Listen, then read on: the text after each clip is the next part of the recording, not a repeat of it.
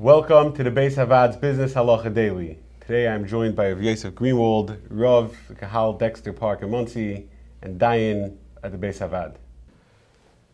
So let's talk about the subject of Mekach. Everybody is familiar with the concept of Mekach when it comes to items. Say, I went to a furniture store, I bought this table. It was represented to me as though this table is made out of solid wood. I brought it home. I opened it up.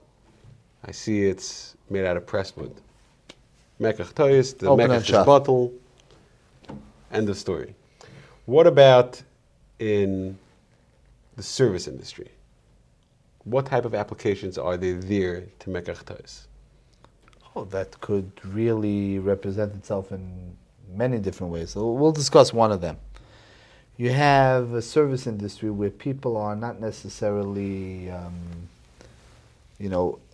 giving a service for a price, but let's say there's a barter. There's a website where people want to barter services for each other. You'll do this type of accounting work, and I'll do I'll do some type of plumbing or whatever it is. Now, a misrepresentation of what's entailed in that work, I tell you, I'll fix kach v'kach, and it's represented as a 2-hour job, and it's really a 5-minute job, or it's a 2-hour job, and it's represented as a 5-hour job, will also define that there's no meeting of the minds. The textbook definition of mekach toyes means I bought A, not B, and it's B, so I never bought it, period. That could definitely be true in the service industry as well.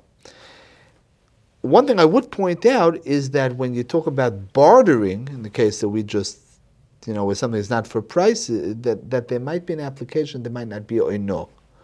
In the bartering industry, since it's not really so much for price, but it's more in terms of a service that I need, that I could offer, in terms of a service that you have that I need, and in terms of a service that I have that you need, over there the need might define the agreement, not so much the price, or no will be a harder sugya. But mekach toyes, if something is misrepresented, so then there's no meeting in the minds. No reason why there shouldn't be a taina of mekach toyes to be mevatel, a contract, an agreement or anything like that.